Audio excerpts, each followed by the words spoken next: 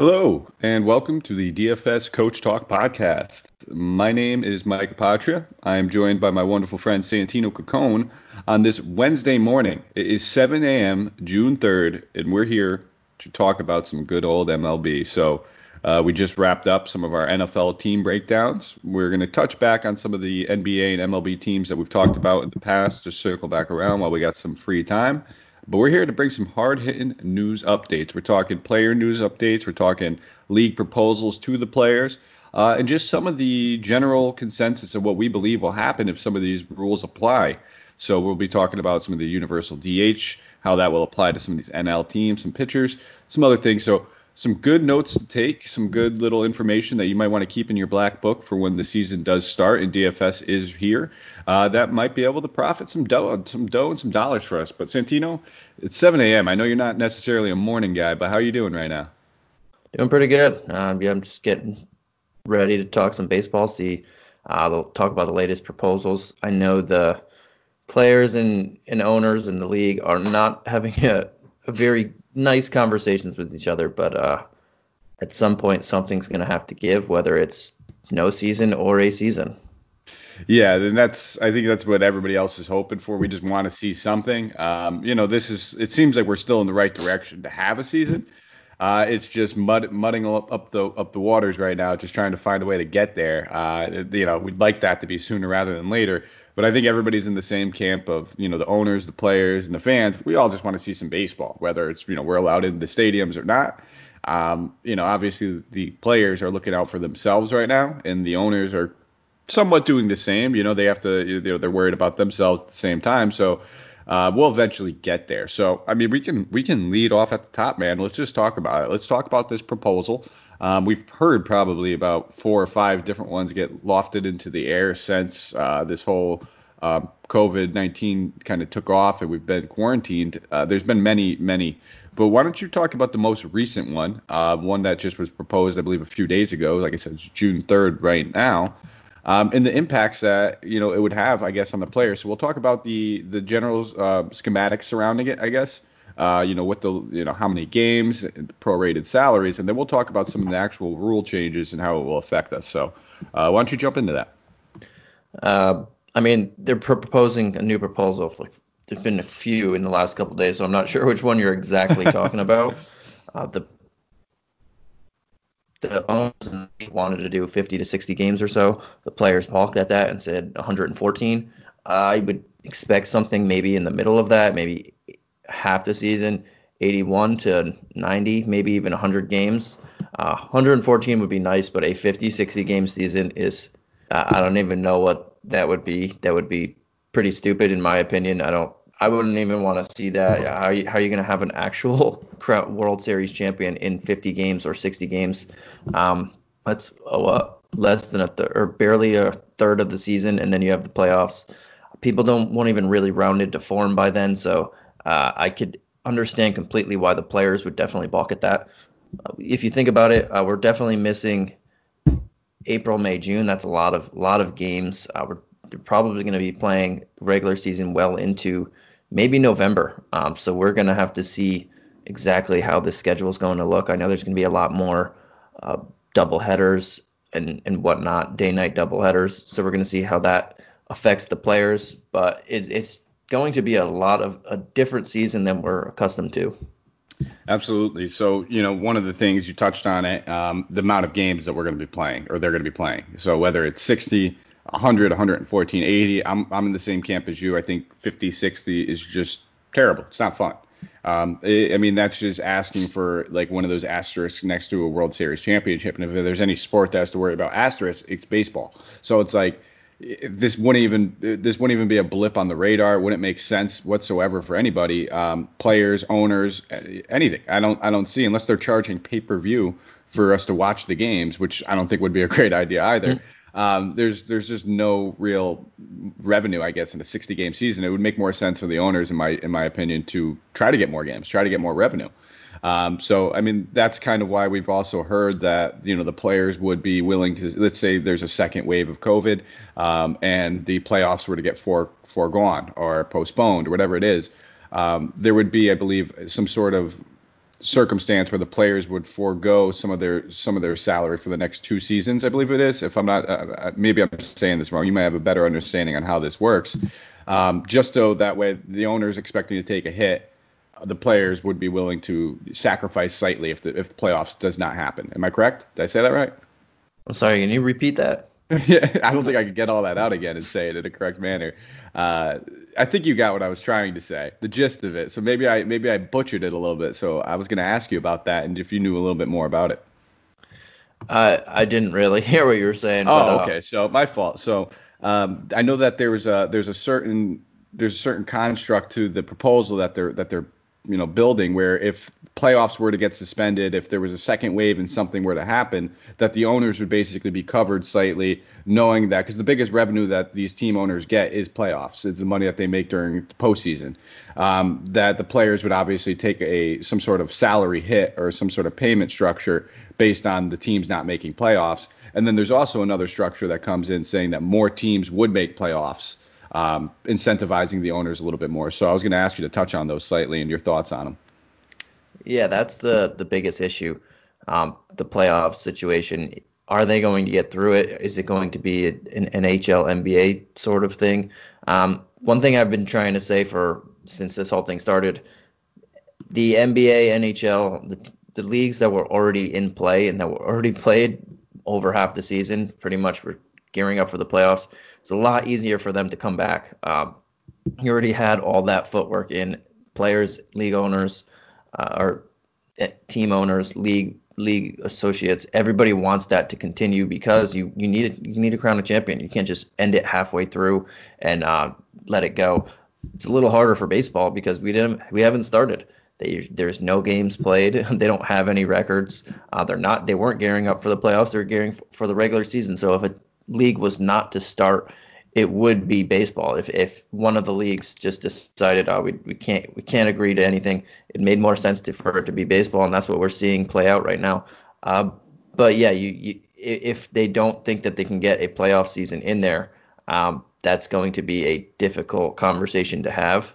But I mean, I don't know how this virus is going to play out. That's something that you're asking. I can't really answer that Yeah. for you, but we'll see how it goes. Yeah, absolutely. I mean, it's something that nobody knows right now, and that's kind of why they're kind of circumventing every sort of circumstance that could happen, and they're trying to build it into the proposal where just to cover everybody. The last thing anybody wants is to get sports started, something happened, then we have to stop them again, and then we're set back. That's I think everybody's biggest fear is jumping into things a little bit too early. And we've heard several MLB players, the most notable being Blake Snell, come out and say.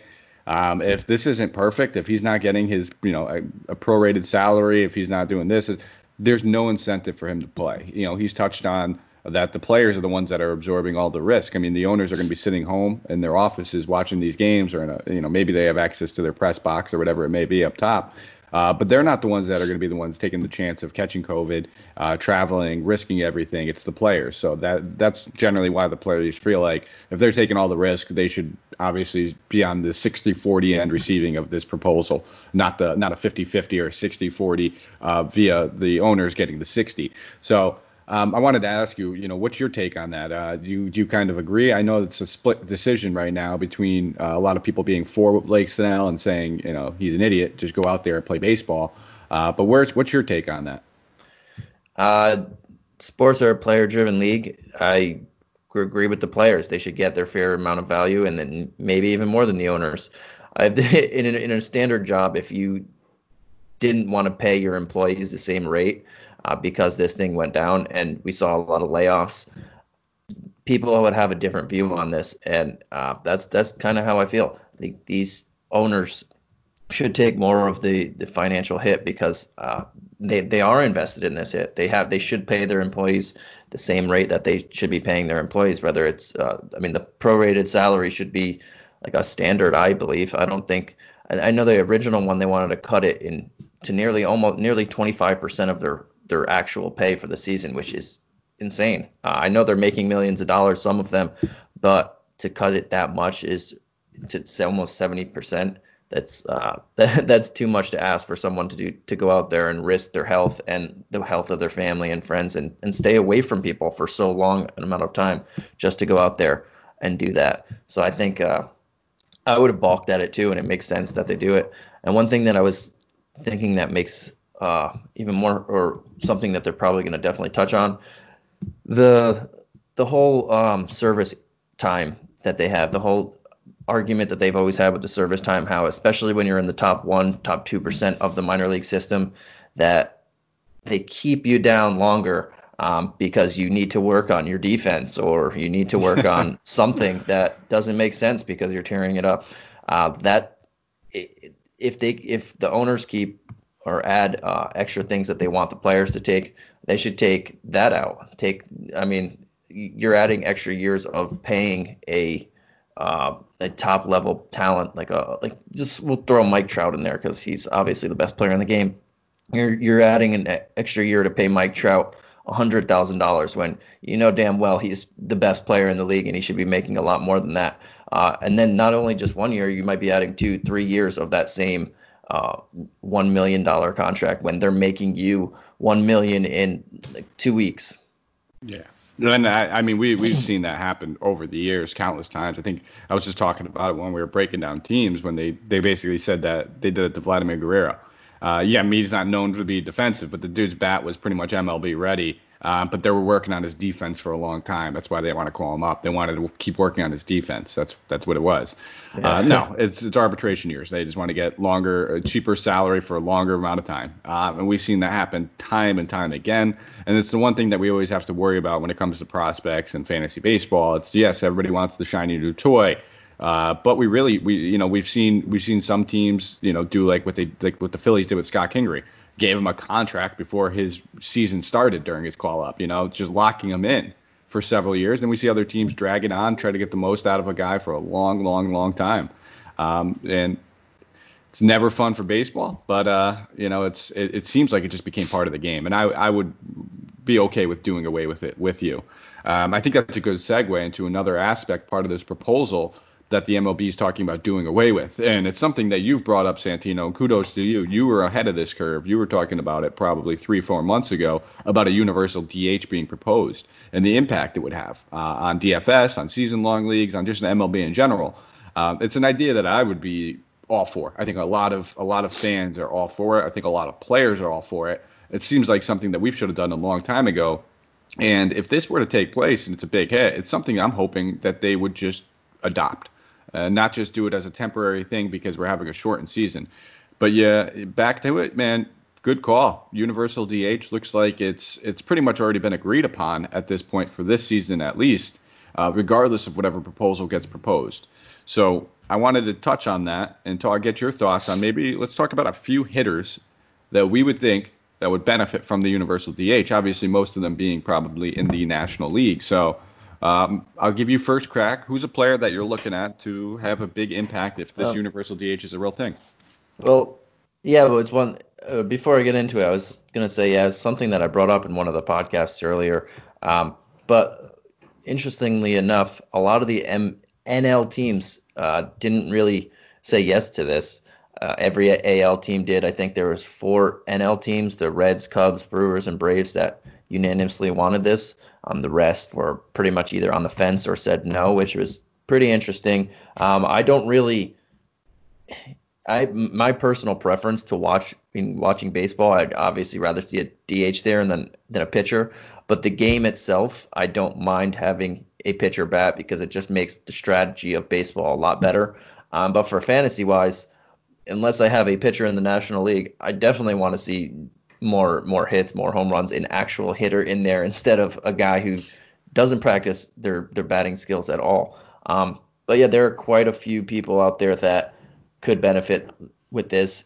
We've seen it throughout the years. There's a lot of people that just can't really play defense. They maybe get thrown in at the hot corner or first base or corner outfield spots. One of those two is pretty much what you play if you can't play anything else. But a couple people we'll start with the 4 teams that said yes to this. The Brewers are probably going to play Ryan Braun a lot more at DH because, I mean, let's be honest, he's pretty old right now. He can only play the corner outfield spots if he does play. So he looks like more of the prime DH candidate there. The Reds, they have a gluttony of outfielders. They added the Shogun right there. That's what I like to call him, the show. They have Nick Senzel, Jesse Winkler, Nick Castellanos. One of those four will probably play DH for the majority of the season. I don't think they'll play DH all the time. Maybe they could switch out because they're not bad defenders, but you have a gluttony of spots there, and then Double A is there as well. For the Cubs, maybe a Kyle Schwarber goes to DH, and you throw in Nick or Souza out there, or Almora out there, and move Hap to a corner outfield spot. That would make the most sense. Or Hap gets in a few extra at bats as well. For the Braves, it's got to be Austin Riley. I mean, he's already in competition for a starting job right now at third base. Camargo is a lot better third baseman defensively, and Riley's bat is there, so that just gives him another weapon, and that's a guy I would like. Any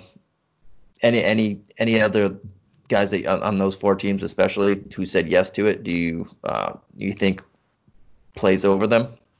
Well, there's definitely, so as far as those four teams, I thought it was funny because no surprise, those are all the teams that have like problems with outfield depth, that have too many guys that they can't play. So of course all those teams are going to be right on board for it.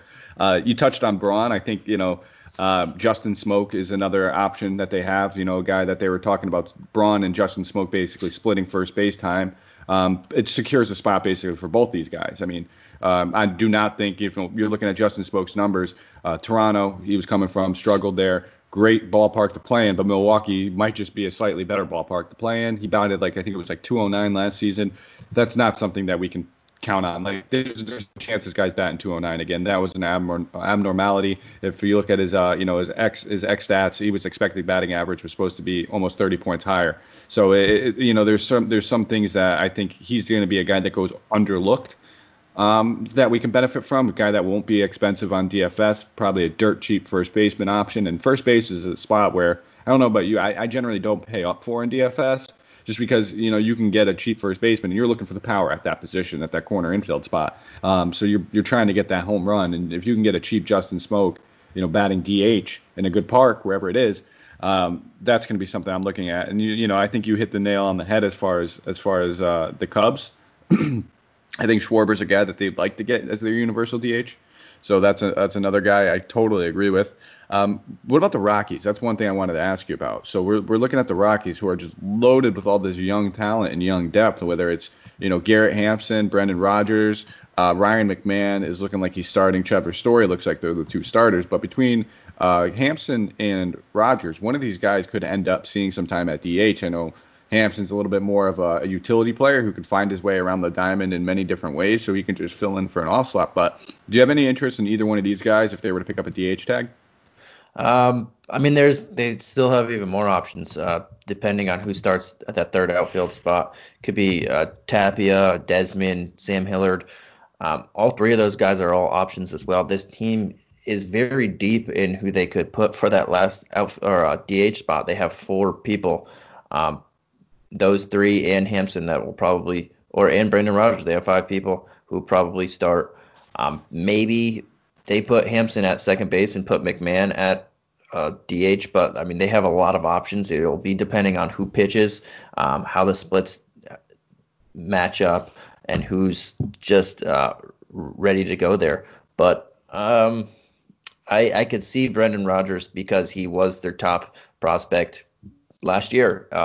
In the year before that. So I could see him getting that first crack if he's healthy enough. I know he's still recovering from his torn labrum, but Hampson is also another guy. I'm not really high on Desmond. It's pretty much a downhill turn for him. Tapia is so-so. He probably can play the field more, depending on if they want Sam Hilliard. But I would say Hampson or Rodgers are probably the top two guys there, depending on who's available. But if Brendan Rodgers shows that he can adapt and his power translates, he's a guy I'm definitely looking at. And if Garrett Hampson's getting full playing time, that's going to be a sneaky steals guy, because this guy could hit 300. He could steal bases at a high clip and maybe find himself working into the number 1, number 2 spot in the lineup and pushing everybody a little bit back. So those two guys, if depending on if they're playing or not, or getting that spot. Those are two definites that I'm looking at on a day-to-day basis. And Rodgers is, I think Rodgers is big in our home hearts right now. Santino, he's a former yard goat.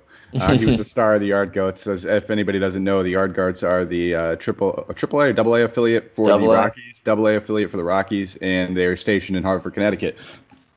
The only team that we have in our state, pretty much. So we lost everything else. So that's what we have. It's actually not too far from Santino's home. Yeah, it's about 5 minutes away, and I'm kind of upset because I really wanted to go to some yard games this summer. Yeah, it was something that we were looking forward to tailgating a little bit, getting a little rowdy in the parking lot over there. But Garrett Hampson, he's somebody that I think if we look at what his ceiling is, like what he could potentially be as far as if he gets enough playing time, we could be looking at like a Jonathan VR-esque guy, a guy that can steal you some bases, can have a decent amount of pop, nothing that's going to blow you off the page, solid average, not going to hurt you anywhere, which is an extremely useful player when we think about fantasy sports and just DFS in general. So both those guys have tremendous upside. They also have a ton of downside. They're young as hell. But so does a guy like Ryan McMahon, who we've already watched flop in the MLB, like really, really struggle to get his bat going around. So, pretty good bat in the minor league systems, but really struggled with contact, strikeouts, and a lot of other things. And I think Sam Hilliard was the other guy you mentioned. I think he has a very good chance to see some permanent playing time at some point throughout the season. If one of these three guys falters and DH happens to be a spot that opens up, I think he could easily get some playing time. So another guy you mentioned was Riley. I think that he's probably a guy that benefits the most out of anybody when it comes to this. I mean, he's a dude that showed it. I think he had 33 home runs last season combined between the minor leagues and the major leagues. He came out and had that historic pace of I can't even remember how many. It was like 12 and 16 games, something ridiculous, obviously. But he also came with a 36.4 strikeout rate, which is, we know, you can't have that. There's very few players who get away with having a strikeout rate like that, and if they do, it's because they have otherworldly power. Where we're okay if they strike out 3/4 of the time if they're going to hit a bomb every time they put the barrel on the ball. So you touched on it. He was, whether it was outfield or third base, they were looking to get him involved now, and it just makes it this much easier because Camargo is a way better defender than him. So it didn't, it would have been a struggle for them to have to sacrifice that. There's a few other guys I'm sure that we could touch on. The guys over there in Washington, they have a few first base options, and there's a lot that's going to change. But I think we touched on most of them. Cespedes, another one. Yeah, I do want to say Yoenis Cespedes, a healthy Cespedes who doesn't have to worry about playing the field.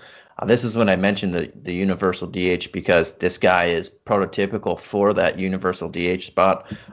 Two other guys I do want to mention, or two teams that I want to mention, are the Dodgers and the Marlins. The Marlins have a few options out there like Matt Kemp, Matt Joyce, Luis Brinson. One of those guys is going to get a lot of playing time and could be something. The Dodgers, that means that they don't have to bench young Jock or Pollock at all. All those two can play along with their other outfield guys. So depending on who's available, I mean, Jock would probably still sit against left-handers because he can't hit them, and maybe Kiki Hernandez comes out there. But another guy that I do want to touch on just quickly, Tyler O'Neill for the Cardinals. This guy has massive power. He's currently battling for a lineup spot. Obviously, there's no battling going on right now, but if Tommy Edman winds up playing the outfield, Tyler O'Neill's not looking at a starting spot, but a DH spot. He's definitely there for it. This guy has raw power that is hardly matched in the majors, so he's some guy I'm definitely looking at to take people deep on a semi-regular basis. And in DFS, that's what I'm looking for. People with the power that can hit that long ball every time they step up to the plate. And he could probably pitch in 10 steals, which is not a slouch for a guy who could hit 30-plus home runs. That's a great call. He's a guy that I think in our season-long league, I've had at least every single year for the past few years. It's just waiting for him to kind of put it all together. And one of those guys that we're willing to take risks on just because we know what the possible upside is. It's probably a fool's gold comparison to compare anybody to Aaron Judge, but I don't know if you remember the year that he first got called up, the struggles he had in training camp where he was just getting thrown to the side, nobody wanted him. All of a sudden, regular season starts, this dude's the real deal. And we saw what happens when he can put the barrel on the ball. We don't care about the strikeout rate or anything else that comes with it because of that upside. So, there's a few other things I think O'Neill's game could use. Obviously, his plate discipline and some things like that could be a factor. But the raw power potential, you touched on it, it's there. It's absolutely there. And if he's going to grab a hold of that DH spot, absolutely a guy that you're going to want to look at, especially DFS, because he's probably going to bat somewhere, maybe not in the heart of the order, but maybe around that 5-6 mark, maybe even a little higher with that power that he does have. But, in a rock solid lineup, he's going to be dirt cheap. He's going to cost you nothing. The one thing Yeah, he won't ever hit the 3,000 mark, I don't think. No. But the one thing I want to propose and ask you about, as far as DFS goes, are we going to have to create a DH position in DFS now? What about some of these guys that aren't going to have eligibility? I know that O'Neill will probably still have outfield eligibility next to his name, but it almost makes me feel like they might have to add another roster spot to DFS. What do you think? I mean, they already have everybody that we talked about in the National League already has a position to attach to their name because they have to. And in the American League, they already do as well. I believe Nelson Cruz in the simulations is already a outfielder.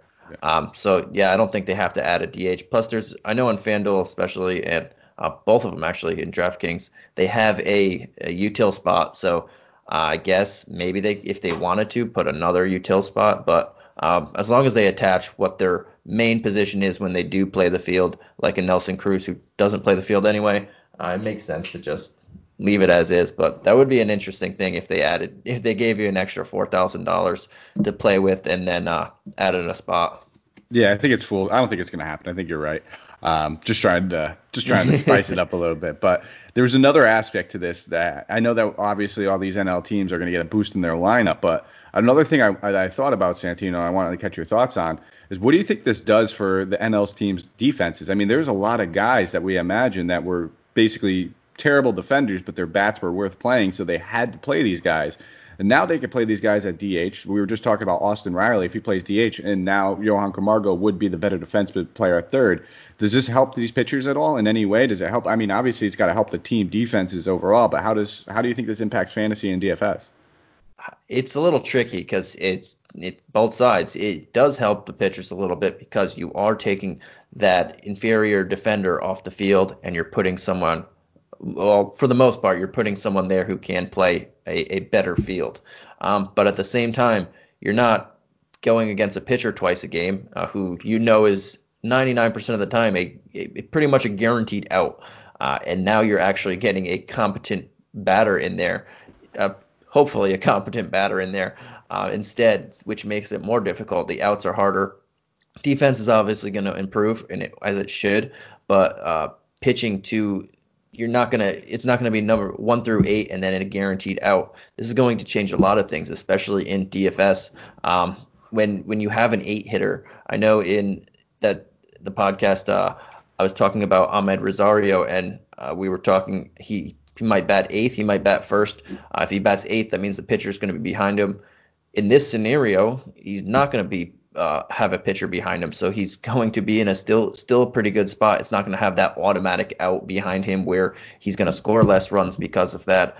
They can pitch around him because of that. This is going to change a lot of how teams approach this 9th spot or whoever's in the 9th spot and approach their defensive shifts and whatnot because of it. So it's going to change a lot of things. I think it's going to be a little, I would say, slightly worse for the pitcher because you're not getting that free out. And most of the time they are strikeouts, and we love that in DFS.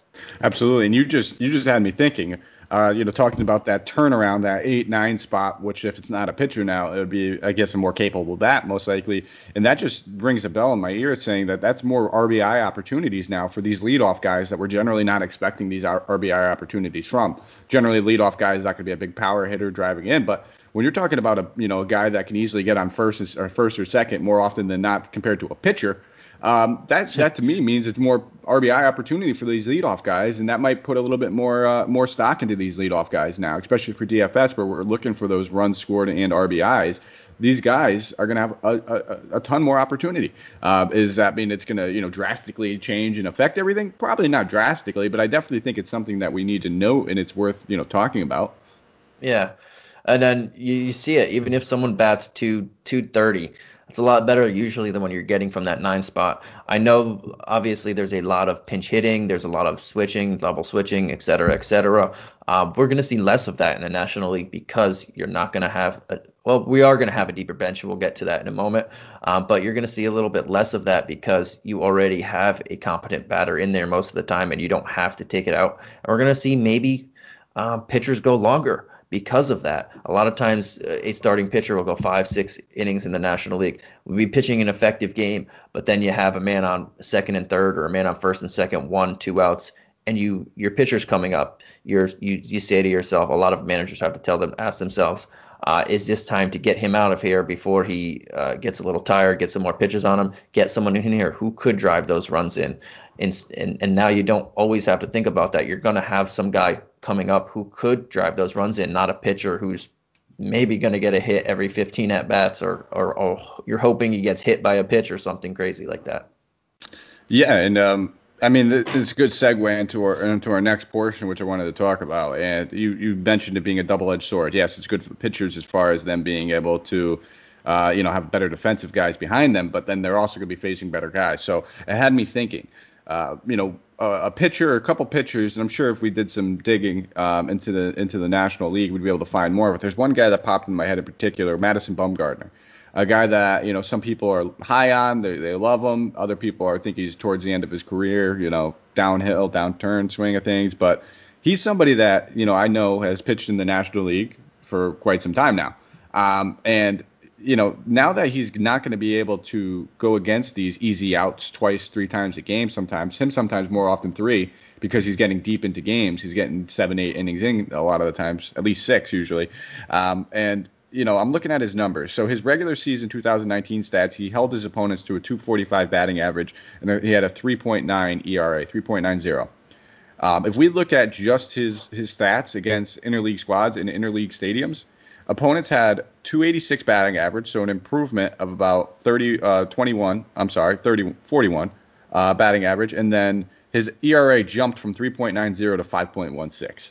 So he's one guy I know that I'm going in there, and if there is a universal DH, I hope a lot of people go to him, and I hope a lot of people are looking at him because he struggles mightily and really counts on that extra out from the pitcher, it looks like. So, I'm not going to put you on the spot and just ask you if there's anybody else that comes to your mind that we could think of, but I definitely think it's almost all almost all these pitchers that spent their entire career in the National League are gonna have some struggles, I think, and it's worth noting. I mean, there's a few guys that we can consider, your guys like your Scherzers and those guys who are just probably gonna be lights out regardless, who just they're who they are, they're studs.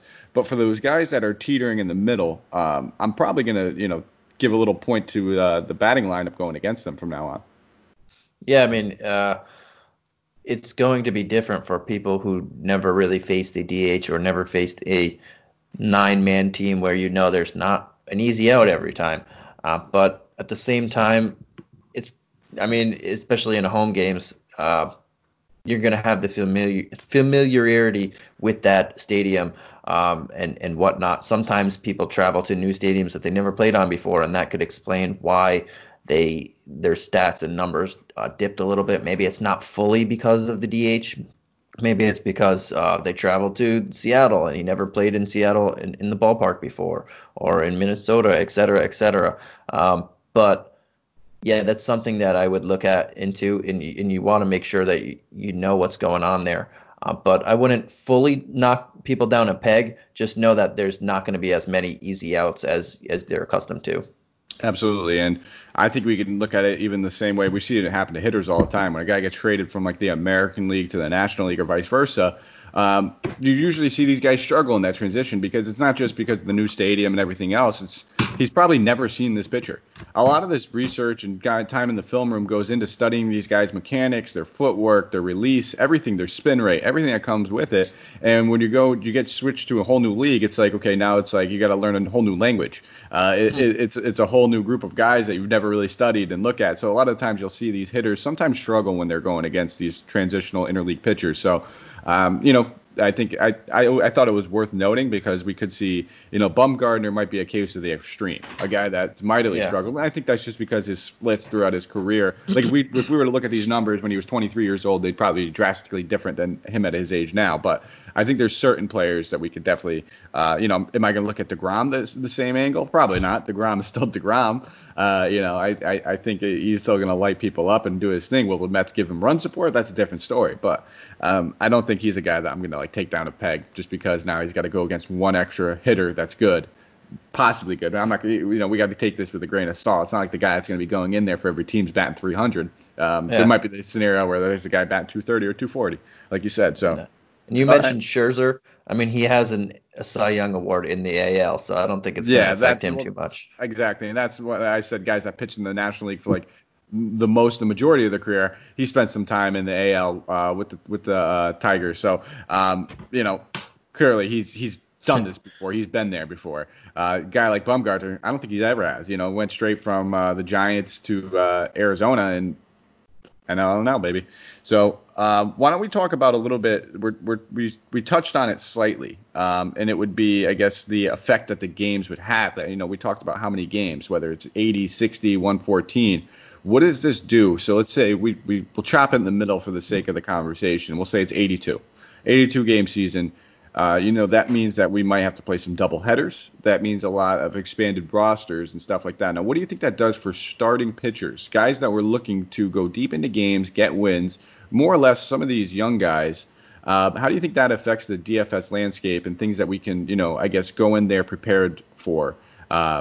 I guess as far as these pitchers go. I know like some of these younger guys specifically, a lot of people are moving up on their lists and moving up in their rankings for DFS and things like that because they're not worried about innings limits and stuff like that. But I'm also worried about the guys that aren't going to be able to go 6 or 7 deep.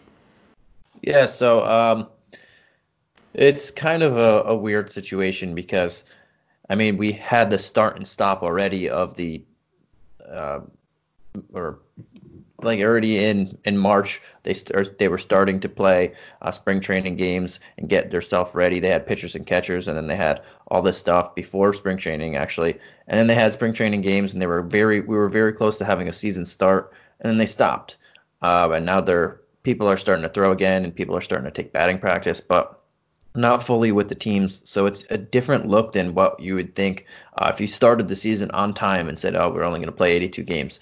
So when everybody comes back and we get a look at spring training, that's more of when I want to see where people are at physically, mentally, where their arms are ready for pitching. And that's going to tell you a little bit more. But in theory, now that there's 82 games instead of 160 games or 62 games, and that's what we're going to go by, you would expect that teams will let their young guys go a little bit longer, because even next year, if you pitched 80 innings last year, you'd want your guy at least to go 130 innings basically. So then next year he can go 180, maybe 200.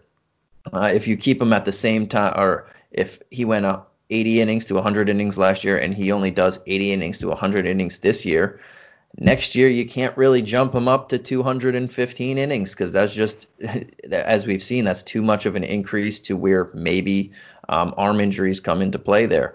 Shoulder injuries, all that type of stuff. So you don't want to go from 1 year to 1 year.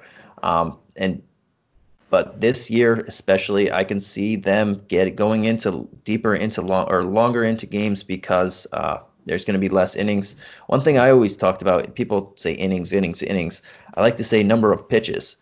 If you can get through, like Walker Buehler last year, a good example. He's probably one of the best pitchers in the game right now. But he was able to get 6-7 innings, which we didn't think was going to happen. He did that regularly because he was so effective in the amount of time he was in those innings. He didn't throw a lot of pitches in those innings, so his innings were a little bit higher than we would have thought coming in because he was so effective. So I'd like to think of how many pitches can you throw and how many can you be effective before you get tired, before you get fatigued, before maybe injury concerns come into there. But in theory, 82 games, these pitchers should be able to go 6, 7 innings more regularly, but it all depends on effectiveness as well.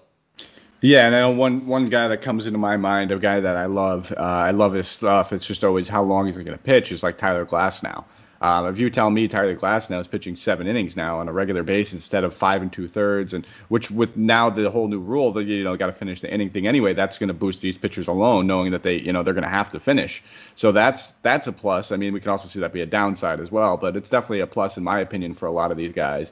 But if you tell me a guy like Tyler Glasnow is going to get an extra inning or two, that's an extra couple strikeouts. It's a better possibility at a win. He's already has the stuff, so that's a guy like immediately that pops into my head where I would give an immediate boost to him. And it also I think says something for these more experienced guys like your Zach Greinke, for instance. These guys that usually would just use training camp to mess around, they come in, they're veterans, they know their arms, they know what they need, they know what to do. I'm going to have a lot more trust in guys like that early on, knowing that, he's a guy that would be pitching like, high 80s during spring training. And people might be worried about it, but it's Zach Greinke. We're not worried about it. He'll be fine come time of the regular season. He'll be throwing 91, 92, and he'll be regular old Zach Greinke.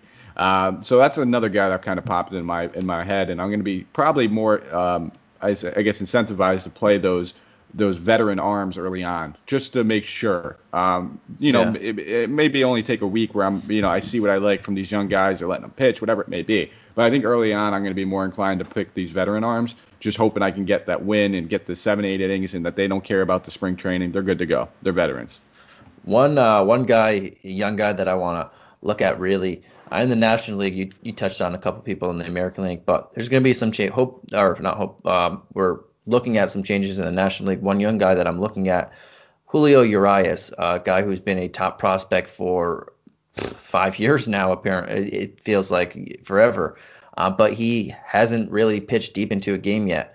Is this shortened season a sign that maybe he gets 6, 7 innings a game now that there's a universal DH, and now that you don't fully have to take him out if you don't need to, because you're not as worried about his innings, as worried about his pitches. If he can be effective, can he pitch 6, 7 innings? Because if he can, this guy has shown that he is extremely effective when he's on the mound. He really hasn't gotten the opportunity to stretch out because he's still 22 years old, I think. But he's definitely someone that I want to look at. I want to see first if this is something that's going to happen to him, and if he is, he's not going to be really expensive in your DFS league on the slate, and he's a guy who can be among the top 3 pitchers anytime he goes out there. So he's definitely a guy that I want to target. Yeah, I mean, that just fits that mold of these young pitchers that have just excellent K rates, that, have great stuff. It's just the only thing that's holding them back is if he's only pitching 5 innings. You can't get a quality start. Very hard to get a win. Maybe he does get 6 strikeouts and he pitched 5 innings, but someone who pitches 8 can get the same amount of strikeouts, even though the K per 9 isn't there. And we're not even talking about how in most DFS platforms you get awarded points for pitching an inning. Just getting, for every inning you get accrued points. So all those come into play, and I think that's a great point. My one fear is the Dodgers are just the Dodgers, man. They love just platooning, bullpenning, long relievers. That's like their MO. It's because they're always just so deep that they don't need to. So if I want to see the same thing as you, I'd love to see Urias pitch 6, 7 innings into a game. I think that's perfect. But it's the Dodgers, so that's the one thing that worries me is just them doing their own thing. I would, I think what you just said actually segues into another conversation. Probably the last big one. You said that they are so deep that they like to throw in their bullpen. And one thing that these proposals are talking about are expanding the rosters. So we're talking about maybe putting young pitchers 6, 7 innings or so. But now, what if each team starts with a playoff roster, like a 40-man roster, 40, 50-man roster? That means there's going to be a lot more pitchers available. There's going to be a lot more bench bats available. But we'll stick to the pitching side for forefront. So the new rule is you have to get 3 outs if you come into the game.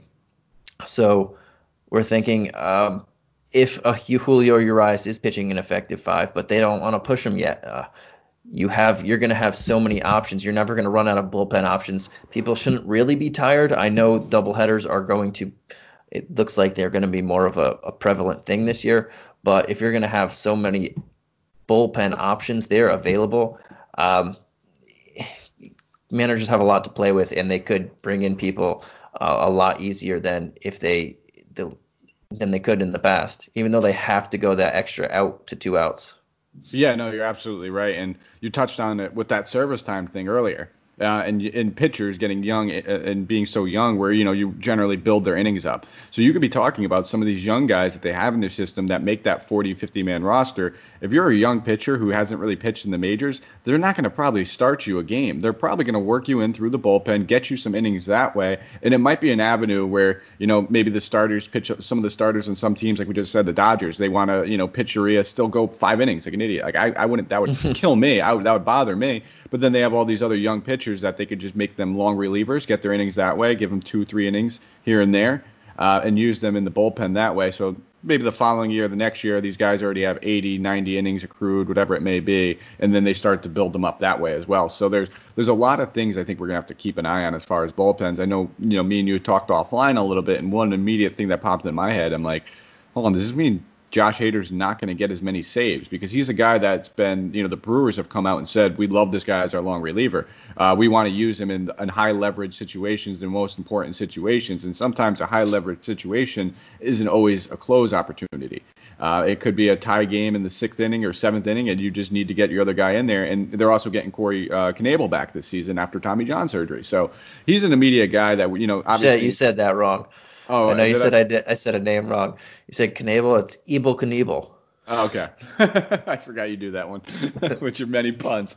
So like I obviously closers aren't something that we're generally concerned about in DFS, but obviously if you play one, you usually play the other. Me and Santino, we do. We like to talk about everything. So, just while we're on the subject of bullpen, I felt like it was worth bringing it up that I'm going to be probably taking a couple guys like that down a peg or two. Going forward, just because if the save opportunities aren't there, that's where a lot of their value comes in.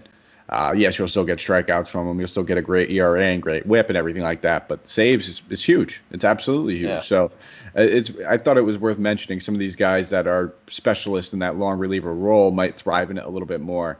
And he's a guy that I felt like would take a small hit. Not a major one, small one. And setup men are going to be more valuable. You mentioned in season longs, setup men would be more valuable because if you're playing a lot of double headers and you're prominent closer, even an Aroldis Chapman, I mean, he would probably be one of the few guys that I could see pitching day, night, and getting saves in balls, but there are not many that could do that.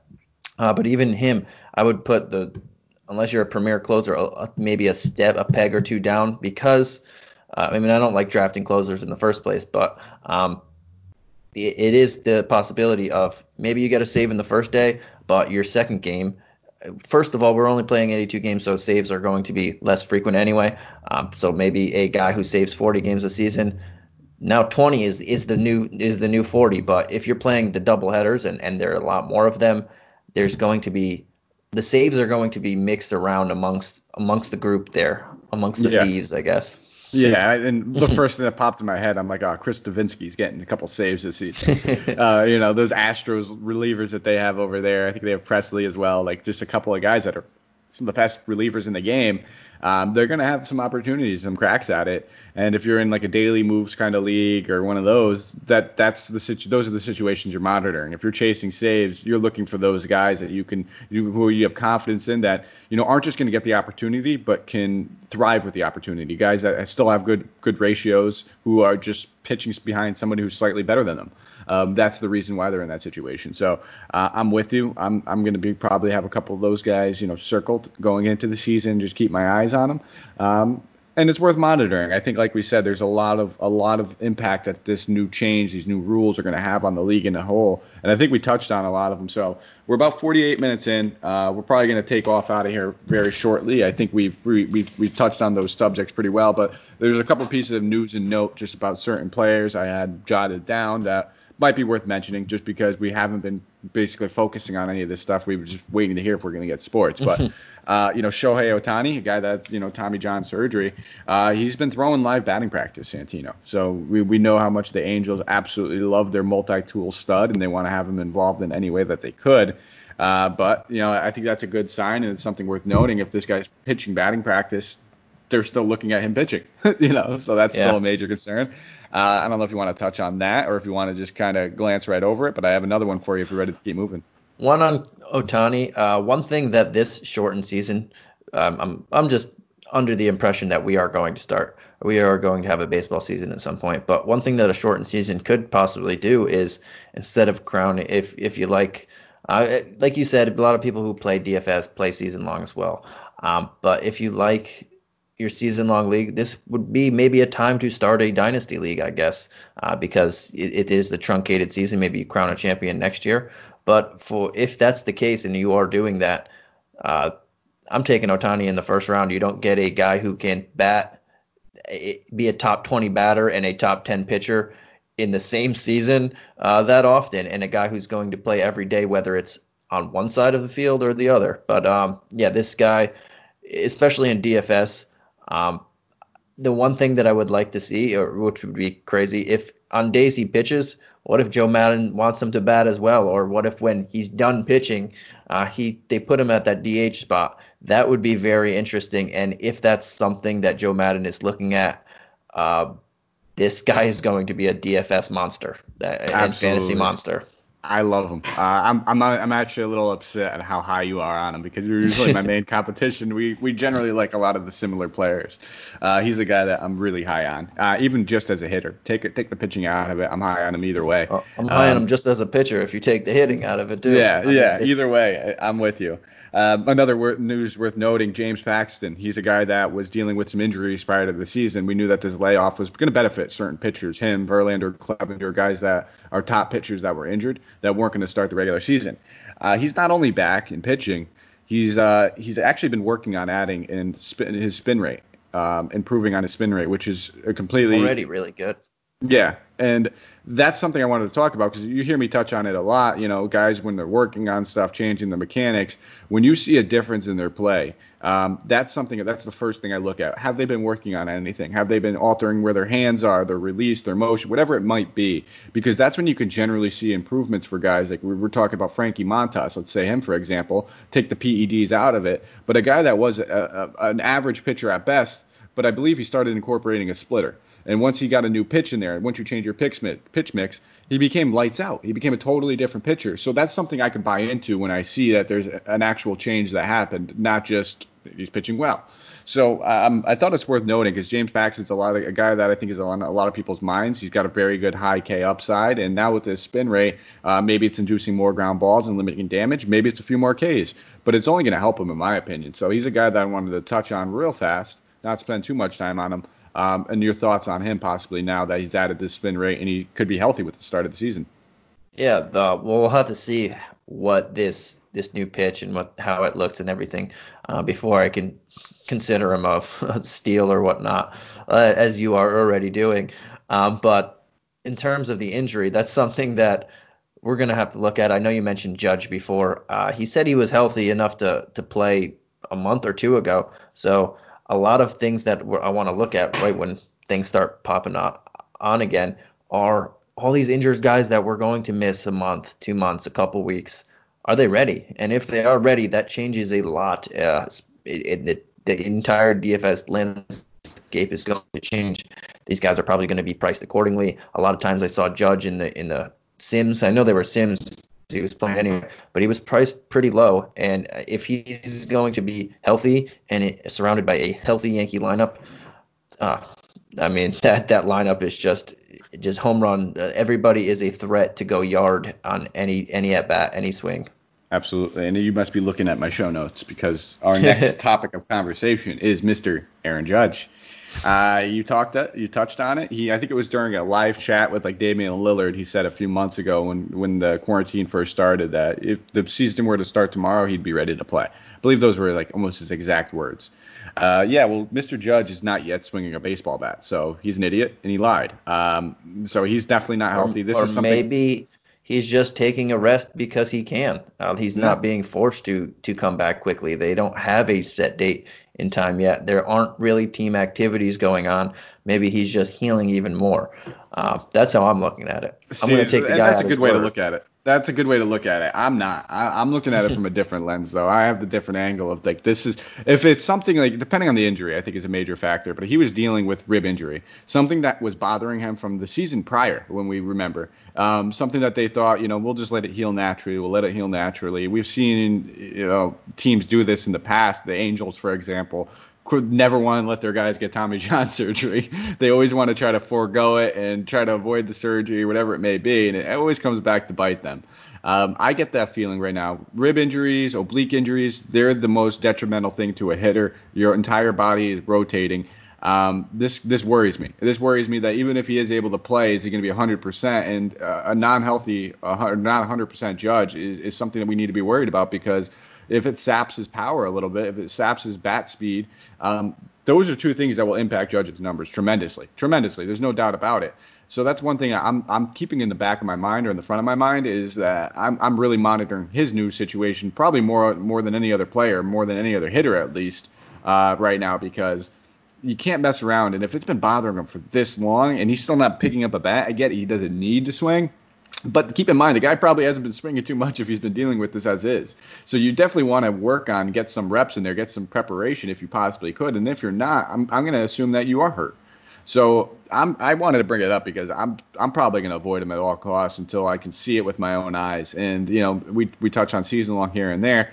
Maybe that bites me in my season long leagues if I don't get any shares of Judge and he comes back regular start of the season. He's good to go. Ends up hitting 25 home runs in a shortened season or whatever it may be. I'll take one off the chin if that happens.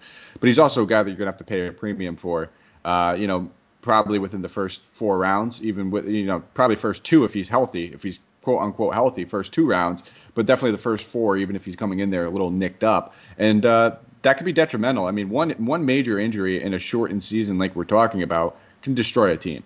One top pick being down and not playing this early. I mean, if you start in a 0-4 hole, it's hard to bounce out of that in a shortened season. It's not necessarily the cream's just going to rise to the top like it normally does in a baseball season when we have 162 games. So I wanted to mention him. And then Mr. Brent Honeywell, guy that we were all super excited about. Love his stuff. 5-tool pitcher, top prospect pitcher for Tampa. One of the only guys in the MLB that throws a screwball, Santino. He's done for the year again. So we were all looking forward to hopefully him making a return this season, trying to come back up battling a Tommy John.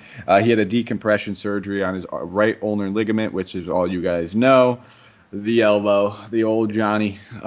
So he's done again. He's not going to be pitching this season. He might still be doing some little, bullpen work or something towards the end, but I can't imagine that they push this guy. And I hope he can bounce back and, return to some sort of form where, we don't even know what his stuff might look like at this point after how many times he's had work done on his arm. So, I thought it was worth mentioning. I don't know if you want to touch on Honeywell real quick, but he is not pitching. Yeah, sad because before his injuries and he went downhill, he was ranked higher than Blake Snell, who won the Cy Young not too long ago. So that's a very disheartening thing for a young guy who had elite stuff in the minor leagues and who looked like the next big thing. Could you imagine if Tampa just had like a rotation involving like a prime Snell, prime Glasnow, prime Honeywell, just the youth in there and just like the actual upside? Like three tremendous guys who have, And Charlie Morton, who was top, don't forget 3 in the Cy Young last year. C.T. Morton, the guy that came out of nowhere a couple of years ago, and now, he's not a fluke. That dude's real deal, in my opinion. I love Charlie Morton. I think if we're just talking about actual stuff, he's excellent. We've seen it. We pitched in high leverage situations plenty of times. He can get the innings. Everything goes with him. That would be a crazy rotation. I mean, it'll still be good with Glasnow, Snell, Morton. Don't get me wrong. It's still a fantastic rotation, but we also need Blake Snell to play. He's one of the most advocated players to say he doesn't want to play right now. And then Glasnow just needs to stay healthy. I mean, I think that he's shown that that whole Pittsburgh system, that rotation, the coach, I think it was Ray Searage when he was over there, did not do them any justice. Very old school coach, doesn't like analytics, doesn't like to kind of break anything down using film. He just goes out there and says, throw the ball hard, try to locate your pitches. And we've seen a lot of pitchers leave Pittsburgh and just thrive when they go into new locations. And I think Glasnow is a perfect example of one of those. And now that they have a new pitching coach over there, we might be able to look at some of their guys in a new lens, I guess, going into the year. But we'll save that for another show, Santino, because we're about at the hour mark. It was a great show. I think we touched on a lot of key points that a lot of our listeners are going to be able to take advantage of once the season starts. So I don't know if there's anything else you'd like to leave us on, but I'm just going to use this time to say follow us on Twitter at Mike Apotria, MikeApotria. You can find Santino at Santino Caccone, SantinoCaccone. And then if you guys, after you follow us on Twitter, shoot us a little message, you can, give us a little rate and review. Go on iTunes, Spotify, Stitcher, Podbean, iHeartRadio, a 5-star review, thumbs up, constructive criticism, comment, or if you just want to say you love the show, we appreciate everything that comes out of it. And then subscribe to us on YouTube. You'll get the notification when we produce fantastic videos like this for you every single day. So some exciting news around the corner. We're introducing a few new sports over here at DFS Coach Talk. Come join us. Come join our Discord. Check out our website. We have a lot of good content on there. We have a lot of fun things going on over here. And we would really appreciate just you guys getting a little bit more involved because we get bored over here. We'd love to talk to you. So that's all we have for you. I don't know if you want to leave us on anything, Santino, before you take off. The last thing I will leave is I do think there will be an MLB season. I think the scare tactics of using the media to try and scare the other side into what you want never really works. It sounds like it's working until you guys get to the meeting table and then you realize that they were bluffing the whole time. So we'll see which side blinks first. I mean, I would say that the owners got to blink because the players can take the season off. So we'll see what happens, but I think there will be a season. I can't tell you how many games. I can't tell you when it starts. I can't tell you who's going to do what at the moment or all this stuff that's up in the air, which rules are going to be what. But I think there will be a season, and then once we get that down, then we can break it down even more. Absolutely. I'm with you. Baseball is on the horizon at some point. Do we know how many games? No. Do we know all the circumstances? No, not yet. But I'm with you in the agreement that we will have baseball soon enough. Otherwise, we're going to get a ton of like just selling out from athletes doing the most craziest commercials for a year, which would be hilarious in its own right. I wouldn't mind seeing, something like Max Scherzer trying to sell like Icy Hot and stuff like that. Yeah, that wouldn't be a bad thing. If they took the year off, it might kill them in future years. So I don't think that the owners want this. I don't think the players want this. The fans definitely don't want this. So I think it's coming. Nobody wants it, and we'll leave you guys on that. Nobody wants it. We want baseball. We'll get it back soon enough, hopefully. But that's all we have for you guys over here at DFS Coach Talk. Thank you for listening. We'll be back tomorrow, just talking some good old sports, guys. Probably circling back to some of these other teams and some other sports. But we'll keep bringing the content if you guys keep on listening. Thank you for listening, guys, and take care.